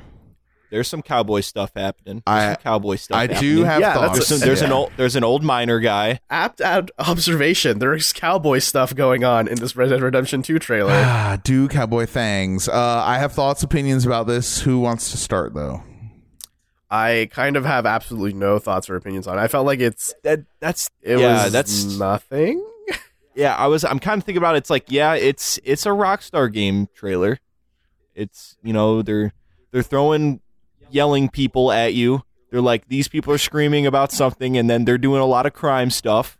Man, you were on it with your descriptors. I know you are on. I mean, I operating at a 4th grade level today, gentlemen. I mean, like, I don't know what else to say about it. Like, they're just kind of alluding to things. They're not really giving us some really deep detail. You know what I mean? I think if you're like a diehard fan of Red Dead Redemption, which it's been a long time since I played Red Dead Redemption, but I think if I played it a little bit more recently, there's probably more there to get out of it. But I mean, it's been so long since I played it, there wasn't much for me to pick up out of it, other than the fact that this is like a trailer that Rockstar does for their game. Like this is something that they would cut and edit a Max Payne 3 trailer just like this or something, or a GTA trailer like this. Red Dead Redemption is one of the greatest games of all the last generation. Full stop, I think. Oh, it's fantastic. My opinion. It's up there, man. It's one of the best. A lot of people would say it is the best, and I think there is certainly argument to be made for that case. So this game has a lot to live up to, a big legacy. I remember when the screenshots were released some months ago, and I was like, damn, these graphics look sweet. I was like, this game is going to be like a step up. Then this trailer came out, and I was like, yeah, I will say character models looked a little stiff. The Yeah, like the facial animation was offish to me. It was nowhere near like Last of Us levels, and you would think that it would have eclipsed Last of Us by now as a last gen game. Right. You know, but it's not even there. It's not even close to that level, in my opinion, what I've seen. And they do close-ups of the face. Like, I've seen what it looks like now. And so I'm just like, because this is coming out of PC, too. And this is, like, going to be, like... Wait, was that confirmed? I could have sworn. All right. I could have sworn. I'm not 100% on this now with your doubting me, but I'm almost sure it was. Anyways, but it will come to PC. There's no doubt. Okay, if it's not launch day, it is absolutely coming out. Red Dead 1 didn't. No, it finally did though, didn't? Or no, it came on 360. It came to Xbox One by backwards compatible. I get it. Okay, right. But I'm telling you, it'd be crazy for them not to do it on PC. There's no way. I'll bet you a Chipotle burrito that they're bringing to PC. So I'm just worried about it. It just looks bad. Right. And the story was not engaging. I didn't think the characters. Like, it didn't do its job. It didn't sell me the game. It actually kind of unsold me the game. No, don't get me wrong. I'm going to play this game. It's one of those you have to. It's one of those tentpole releases. I'm going to play it 1,000,000%. But I'm now worried, whereas before I was all about it. So the trailer kind of hurt the brand more than anything, to me. Yeah. And also can confirm it isn't coming to PC. Just like with Grand Theft Auto 5, it took 2 years. Yeah, it'll take forever. It'll take forever. So if you want to play this game on PC, you're waiting until probably like 2020. So PS4 Pro is where to play this game then? Yes. Okay. Yes. Or maybe the Xbox One X. Who knows? Okay. Do they have a release date on the PC version? No, they haven't even talked about a PC version. This is Rockstar, you know, like they don't give a shit about PC till like way after. And that's where they're making all the money though in GTA 5, you would think. Yeah. Wow. Okay. I don't know. I couldn't tell you. For me, part of me is thinking like this isn't final yet. Who knows if this is what it's going to look like in the game. But at the same time, it's like they felt proud enough of this to make it a trailer, right, for all the people to consume. So I don't know. I want to hope that it's better. And honestly, I play Red Dead for more of like the feeling it gives you rather than the story it tells, rather than the like cutscenes it has. Because I think like both of you played the original Red Dead Redemption, right? Right. Wait, on PS2? On PS. No, that's Red Dead Revolver. Red Dead Redemption. Okay. Yeah, that was Revolver. No, I've beaten Red Dead Revolver. Oh, too. that's hardcore. Wow. That game sucks, I heard. Yeah, but like Red Dead, bad. Red Dead Redemption felt very fun to just wander around. It felt literally like Cowboy GTA in like the best way. It was the best cowboy simulator game ever made. Right, and that's what I'm looking forward to. Hey, let's not forget about Gun, guys. Gun. No, Gun for let's forget about Gun for 360.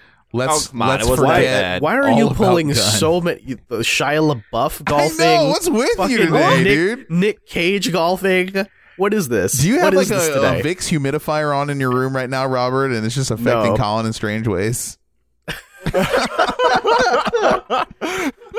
What are you trying to say, man? What are you trying to say? I'm saying you're saying weird shit today, and I'm concerned as a friend. And here's the thing: you normally say weird shit, so the fact that we're pointing it out makes it extra weird. It's fine. So you have a Shia LaBeouf cowboy fantasy. Is a totally relevant topic. Just put your shirt back on. For the second time, I'm asking you, please. Okay. All right. Apparently making a reference to another Western game when we're talking about Westerns is weird. No, but I'm saying, back to that, let's forget all about Gun. Let's just, for the betterment of mankind, let's move forward. Okay. All right. Now, if you want to talk to me about Black, then we'll have that talk. Is Black even a Western game? It's a gun game. So let's get on with this last bit of news here. So Rick and Morty season 3 concluded on Sunday. It was pretty good. I'm a fan of it. We won't talk about it though. So don't expect spoilers on this cast if you still haven't seen all of it yet. What I do find very fun and very interesting. This is just like a little wacky bit of news. If you haven't seen Rick and Morty, you probably heard something about Szechuan sauce. I think Jack is our resident non-Rick and Morty person. Have you heard anything about Szechuan sauce? I haven't. I'll be there. I know it has something to do with McDonald's. Okay. So in the season 3 first episode, the episode they aired like on April Fool's this year, like they ended the episode with Rick saying to Morty, like, "This is it. This is my character arc. We're going to find that Szechuan sauce, Morty." Like he's all about that that Mulan Szechuan sauce from the 90s at McDonald's. Oh, they Well, had that's they had a sauce out during Mulan. Yeah. McDonald's did. So, Okay. Oh.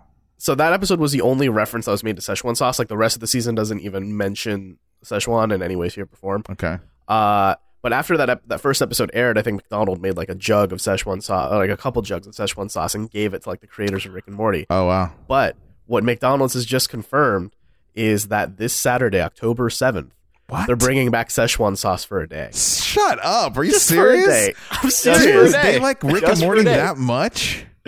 Every McDonald's around us is going to be smack busy. Wait, Yeah, Everyone across the nationwide? nation is going to be smashed. What's the deal with the Szechuan sauce? I can't confirm nationwide or not, but it's just like it was just an offhand joke. I think like if I had to bet, I'd bet it was like they told Justin Roiland, who voices Rick, to just get in the sound booth and just start ranting to Morty and like improv. And for some reason, he just said Szechuan sauce and like ran with That's it. funny. And now it's like the biggest thing. That's like my guess on how that happened. First, the internet hijacks democracy. Now we hijack McDonald's menu. What's next? This is crazy. That's really funny. Honestly. I hope I get it where I live, man. That'd be Yeah. funny. So I am definitely hitting up McDonald's before I go to work on Saturday, and I'm trying to get me some of that sweet Szechuan sauce. Oh, same because though. Yeah, but Oh. can it ever live up to whatever expectations you guys have in your head? Oh, probably I not. don't care. It's just because like I need all the Szechuan sauce. I'm going to save at least a pack just to as a monument to the glorious day and the glorious thing that is Szechuan sauce. So you're gonna keep a pack of Szechuan sauce as a souvenir? I'm Fucking A, I am. I'm not trying to yuck your guys' yums, but I'm telling you right now, it ain't no damn Chick-fil-A sauce, y'all. That's the boss of sauce. Oh, it's not the fact of whether or not it's the greatest sauce ever or anything. Okay. But It's just a funny thing they did, and they did it. You think they did it, and for sure it's time for Rick and Morty. That's really phenomenal if that's the case. dude, I guarantee, like, by the time like regular breakfast at McDonald's is over, like the Szechuan sauce is gonna be gone. Oh, for Like, sure. Funny. Yeah, it's gonna be like, I don't know. The one that I go to gets usually pretty busy, so we'll see. McDonald's, by the way, breakfast, like, yeah, I love it. You know, who doesn't? It's an American thing to do, is to love McDonald's I breakfast. love my McDonald's, But I breakfast, think though, it's not- underrated. I think their big breakfast plate, whatever it is, with the hot with the pancakes and stuff and the whole egg and Yeah, sausage. hot piece. I think that shit Pretty is solid. underrated. I think it's very good and it's very cheap. I love that shit. I don't know. Some people talk shit on McDonald's breakfast. I'm like, dude, it's No. the quickest. Nah, it's so quick though. It's not like, you go there. I mean, it's kind of expensive. It's kind of pricey. No, I You don't want that- think you it's want that that- bad. Sausage, egg, and cheese McGriddles are like $3.54, bro. Yeah, and you know what? The orange juice is so shitty at McDonald's, but I love it. I don't know what they It's put so in it. sweet. They would sprinkle It's crack in it really or something, sweet. man. Because it's the worst orange juice I ever eat or drink. I eat my orange juice. It's I the, do too. it's the Yeah, worst orange same. juice I've ever had. But I love it when I'm at McDonald's. But I recognize it sucks. I mean, that's the power of McDonald's. You're always loving it. Oh, Ba-da-ba-ba-ba. Okay, wait, no, they can sue us for that. Oh yeah. Swiping All our right, corporate cards. Yes, let's get over now to the Would You Rather section of our podcast. So I'm going to hand it over to Colin, who's got us a wonderful question. Okay, so this might be a little confusing, but just kind of try to bear with me. So, imagine a world, right, where Oh boy. you, on a scale of attractiveness, 1 to 10, right? On a scale of attractiveness, We're never letting you do these ever again. Keep going. Good. Keep going. Okay. All right, so on a scale of attractiveness, obviously you have like 1 to 10, right? So imagine on that scale, you are an 8. You personally are an 8 on that scale. Universally, you're considered an 8.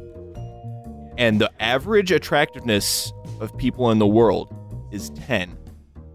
Okay.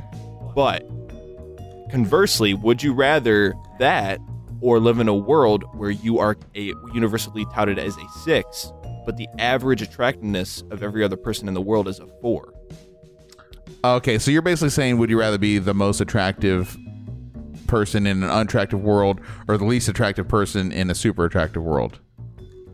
Well, the thing is, like, you wouldn't be the least attractive person in the world full of, or averaging 10s. Oh, the average. You're not saying You would everyone's just a be, 10. Wait, so wait, I'm how- actually, it's more like saying, would you rather be below average but still be pretty damn attractive, or be above average and not be that attractive but be more attractive than a lot of people? Wait, so if this is a scale of 1 to 10, how the hell do you average 10 without everyone being a 10? Yeah, the math doesn't check out on this, Colin. No, what I'm saying, I mean, does that make sense? I think I know what you're saying, but it's just for simplicity's sake. I think it's just easier to think you're the most attractive in a mediocre, world, or you're the least attractive in a super sexy world. Sexy world. Sexy world. Yeah, I guess to put it simply. Yeah, I'd probably go for least attractive in a most attractive world, because Really? I kind of don't care about how attractive I am as much. I don't often gussy myself up. I like to think that my personality is the reason people would like to suffer through my existence, rather than Snickers ensue. Right. rather than my beautiful, charming smile, or my straight teeth that never needed braces. Snickers. Look, that's what I like to think. So I don't know. Final decision. You locking in? So what about you, Drake? Oh, sure. I mean, I think it'd be interesting though to be the 6 in a world of 4s. Purely for the fact, I'm going to say some controversial things here too. Purely for the fact that I think you would have more influence than I think you guys are considering. You would have a lot of influence in that world. You get 1,000%. a lot. Yeah, you get a lot of things when you are perceived to be attractive that you wouldn't get otherwise. Now, don't get me wrong, like personality goes a long way, goes real far. But when we're talking about like everyone in the world, I just think you'd open doors is what I'm saying. And I think that if you're an 8 in a world of 10s, by the way, this is the most shallow conversation I've ever had in my life, but that's okay because it's interesting. If you're an 8 in a world of 10s, like I think you're going to be on the struggle more than you might anticipate in almost all things. And that's just the way our brains are wired, for the most part, as Homo sapiens. So, Okay. So I think it'd be interesting having a level of influence in all things that you don't even have to work for. They're just given to you by genetics, right? Yeah. So I think there's something to be said for that. Okay. So just to pollute the pool a little bit, I guess. So What did you counter say? argument? What? What did you say? Said Did you say poop the pool? No, he said pollute the pool. Oh. Pooping in the city. You guys are legit in the same room. How do you not hear each other right now? I can hear him better all the way across the country than you can hear him 8 feet away from you. All right, Damn it, so go Robert. ahead. Poop in this pool, Colin. Yes, What would you like please, to say? all the Yeah, pooping in the pool. Just to poop in the pool a little bit. Okay. So, man, now you're making me forget what I was going to say, man. Come on. You were going to talk about Shia LaBeouf again. No. Yeah. All An right. actor named Shia LaBeouf. All right, let's Anyway. say, how about instead of just being an 8 out of 10, you're also a golfer, and you had a golf movie about it that everyone forgot. Jeez. No, listen. Hear me okay, out, guys. I remember what I was gonna Cowboy say. golf.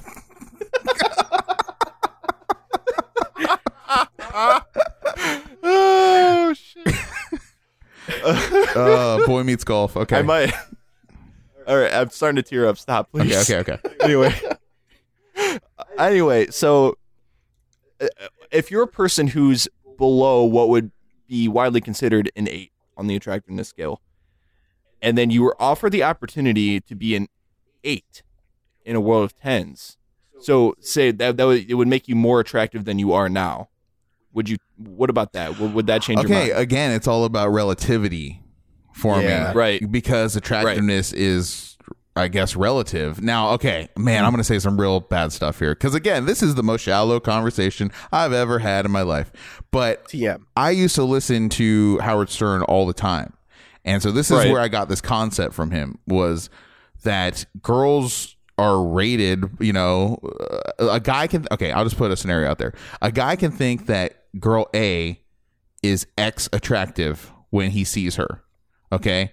But if he sees her next to girl B, who is X attractive plus, it makes the other girl look less attractive than if she wasn't standing next to her.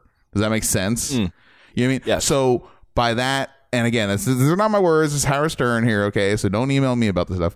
But it's all about relativity, right? It's not an imperial scale, if that makes sense.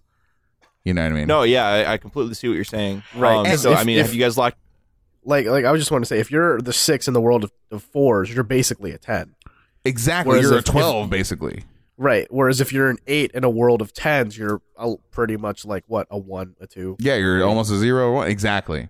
Yeah. So there again, it's I don't think that I would jump from a 6 in that world to an 8 in the other world. If that's your question. So if you were in a world where you were a 6 in an average world of 4, what would happen when you met or came across people that were even more attractive than you? Would you feel threatened? But you're the 6. You're the highest of the high, I thought. No, yeah. I'm not saying you're the highest of the high. I'm just saying it's the average 4s. You're a 6, but there's still the possibility. There's still those 4 numbers above that. Well, clearly you can they're not only marry. non-existent. Yeah, they're not non-existent. Oh, Yeah, got it. a new wrinkle Yeah. enters. A wrinkle in time. So Okay. thoughts? Okay, that changes things a lot. So then in the same way, if you're an 8 in a world of 10s, it doesn't necessarily mean everyone's a 10, but like most people you run into will be 10s, but they're occasionally like 9s, 8s, 7s. By the 4s. way, like, why am I envisioning that Correct. Justin Timberlake movie In Time, where like you just have like your number tattooed on your wrist, like how attractive you are? Like, oh, I'm an 8. Oh, Oh, like- you're an 8 too? Oh, like, yeah, this man. would totally change the Tinder game. Oh, yeah. Yeah, for sure. Like, show me your wrist. I don't believe I you. actually really love that movie. Sue me, but I did. Nah, it's not the worstest. It's just not good. But yeah, I don't know. I mean, you know what you do, guys? You just find a woman that loves you for who you are, and then you marry her. That's what I did. Oh, so sweet, so loving, so cute. Oh, But in all reality, like, she lets me be who I am, and she's known me. She's known Yeah, me when she lets you not wear pants. she well, I'm in my home, dang it. If you can't not wear pants in your home, where can you not wear pants is my question to the American people today.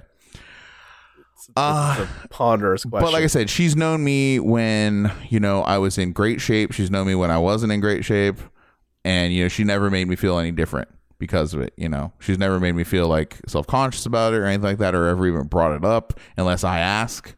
So, whereas... And then she lets you have it. Whereas, no, she didn't even let me have it. She's just like, she just talks about like health things and, things that someone that loves you would say, But, yeah. But I've been on the flip side too. I've been in relationships where girls were very vocal about that sort of thing. Like, I only date dudes that go to the gym 5 days a week kind of people. And it's just like, man. okay, you suck like at everything, Like, so Yeah. so I've dated both sides of the coin there, and I can say, like, find someone that like seriously like loves you for you, and that's probably a good way to end this show. yes, find Yeah, so someone you- who doesn't care about the number tattooed on your arm. Yes, exactly, or Justin Timberlake for that matter. Right. Yes. So if So real quick. So you guys locked in your answers, right? You guys locked in. Yeah, I'm your- going. Yes. I'm going with I'm going with the 6 and the 4. No, world. 6 and the 4, and you too, Robert. no, I'm going 8 in the 10s. Okay, you're gonna do 8 and 10s. So this was actually a very similar question. Pretty much the same question was asked for a study that was done. I can't remember where exactly. But over 90% of the participants that in the study actually chose the 6 and an average 4 world. I thought so. Mhm. It's an individualistic society, so everyone wants to feel like the butterfly or the snowflake. Right. So I can see that Exactly. for sure, like playing out. I'm a Well, it's snowflake. good to be in the 10%. So if you have an answer to this would you rather, or if you have a would you rather question you'd like to shoot us, or if you just have any questions, comments, concerns, you can email us at tinydiscpodcast@gmail.com. You can also go to tinydisc.com where you can find all of our podcasts, and you can see all of our social medias on there. So if you'd like to follow us through the website, that would be wonderful. If you enjoyed this podcast, tell a friend. It'd be real awesome if you did. Let them know. Share the joy, share the love. And also leave us a review on iTunes. It'd greatly help us. We'd really appreciate it. And it's like a minute of your time. Where can we find you guys on the social medias? I am at booboo __55 on Twitter, aka Colin and Mono. at JACCEPEDA on Twitter. And you can find me at Pinoptimist, PINOPTIMIST. We kind of wanted to take a little bit of time here at the end to kind of, just give the due diligence that is deserved of what happened earlier this week in Las Vegas. We found it's just overall a really shitty thing to happen, It's sparking a lot of political debate and political controversy that we kind of want to stay away from, but I think there's still something to be said just, as human beings, that this is an awful thing to do, and it has affected way more lives than I think that one person thought he would. And it's just an unfortunate event that should never happen. And the fact that this isn't the first time, you've read the headline, the biggest gun shooting disaster in modern American history. This has happened a lot recently. It's insane. It shouldn't keep happening like this. And the fact that it's not, it's like almost every day, and it shouldn't feel that way. I think it's just unfortunate that that's the kind of world we live in. So if you have some extra money after your paycheck, or you can donate blood, or donate some cash, I think it'd really help out. If you want to check the show notes of this episode, I'll leave a link for a GoFundMe that's raising a lot of money. I think they're approaching $2.5 million. Last I saw, it's over 4 million. Oh, is it now already? Yeah. Wow. Okay. Yeah. So if you want to donate some cash, which is nowhere near enough, blood. You know what I mean? Right. We'd much rather not have the GoFundMe and just have all those people alive. Right. So just check out that link. See if you can throw some cash that way. I don't know if you guys have anything you kind of wanted to say about the whole matter. I really don't think anyone, wants to hear us get all political and crazy on our soapbox here about this kind of stuff, but it is like that kind of event where we would feel weird about just brushing it off to the side and pretending like it didn't happen. So, right. I'm not here to push my opinions or my thoughts on anyone, really. We play video games and we talk about it on the internet a week, that's not really our arena. But just ask yourself, this is what I did. I lost legitimate sleep. After I played City Skylines, I was done about 1:00. Then I caught news of this, and then I was literally up until 6:30, and I had to be at work at 7. So I got 15. I was a little bit late, and I got 15, 20 minutes of sleep that night just because I couldn't I don't know. I just couldn't sleep. It just bothered me that much. So just ask yourself, we live in a time now in history, in the most affluent and influential country in the history of man, where this is just a part of life now. This is just common. And ask yourself, are you becoming numb to this kind of thing? And if you are you concerned with that? It should never be normal. Yeah. Is this just this is this week's news? I wonder what's next week. You know what I mean? Is it not really truly affecting you? I think, okay, maybe I will get a little political. I think the problem is that we're too shielded from the reality of this. I think people need to really be shocked. I think people need to see what happened, if you catch my drift. I think people need to see what happens, because I don't think people fully, truly understand and appreciate it. I think it comes down to stats and numbers for a lot of people. But I think if you've ever seen anything like that, okay, it would change it would affect you in some way, I would hope, if you have any shred of humanity, So I think that we can't obviously put things up like that on TV, on national TV, but still to this day, people in Sandy Hook, the first responders that had to go into that room where everything happened, they're still affected by it. They still seek therapy for what they saw, and no one else has seen that. And I just think that it would really shed true light on what is happening in this country, what is the new normal now, if that were to happen. I know that's controversial. I don't know if that would work, but I think it's time not to shy away from the truth of what's happening and figure out a better way, because this is not the best way to handle these types of issues. Yeah. At the end of the day, I know Jack did too, but I have family that live in Vegas. I'm very thankful. I was shocked that something like that happened, but I was very thankful that my family's safe. I'm very thankful that Jack's family was safe. And I mean, it's an absolute tragedy that this happened. I mean, knowing that my cousin was actually pretty close to the events when they went down, was scary. And the fact that these events that happen are something that we constantly have to worry about. I mean, something I think. I mean, I was on campus yesterday and I heard something. It sounded like someone dropped like a pallet or something like that, but it sounded similar to a gunshot. And I mean, I was like head on a swivel instantly, and I could tell everyone around me. And just last August, the same way. Just last August, though, too, on campus. Yeah. Yeah, exactly. I mean, I was locked down in a classroom when that shit happened. I mean, Robert was too. So, well, I was locked in the newsroom actually because we were covering that. Oh, yeah. So, So it. Although I did kind of want to mention that Jack brought up statistics. I do think just seeing the stats doesn't mean as much, I think, as seeing like photos and videos. But it is always interesting to see when stats are used in like haunting ways. Like the Washington Post's front page on Monday was incredible. I shared it on Twitter if you'd like to see it. But what they did is they had a graphic of like it was like a timeline of all the major shootings that have happened in the past 30, 40 I saw years. That, yeah. Yeah, and then there was like lines above that was number of deaths and lines below that was number of injured. And the graphic ends at the right side ending of like where the story is on the page. And they use the line for like number of injured from this Las Vegas shooting as the column divider because it's that long compared to the rest of it's worth looking at on my Twitter if you want to check it out. Like, it really kind of puts into perspective, if you're more of a statistics person, like how bad this whole thing is.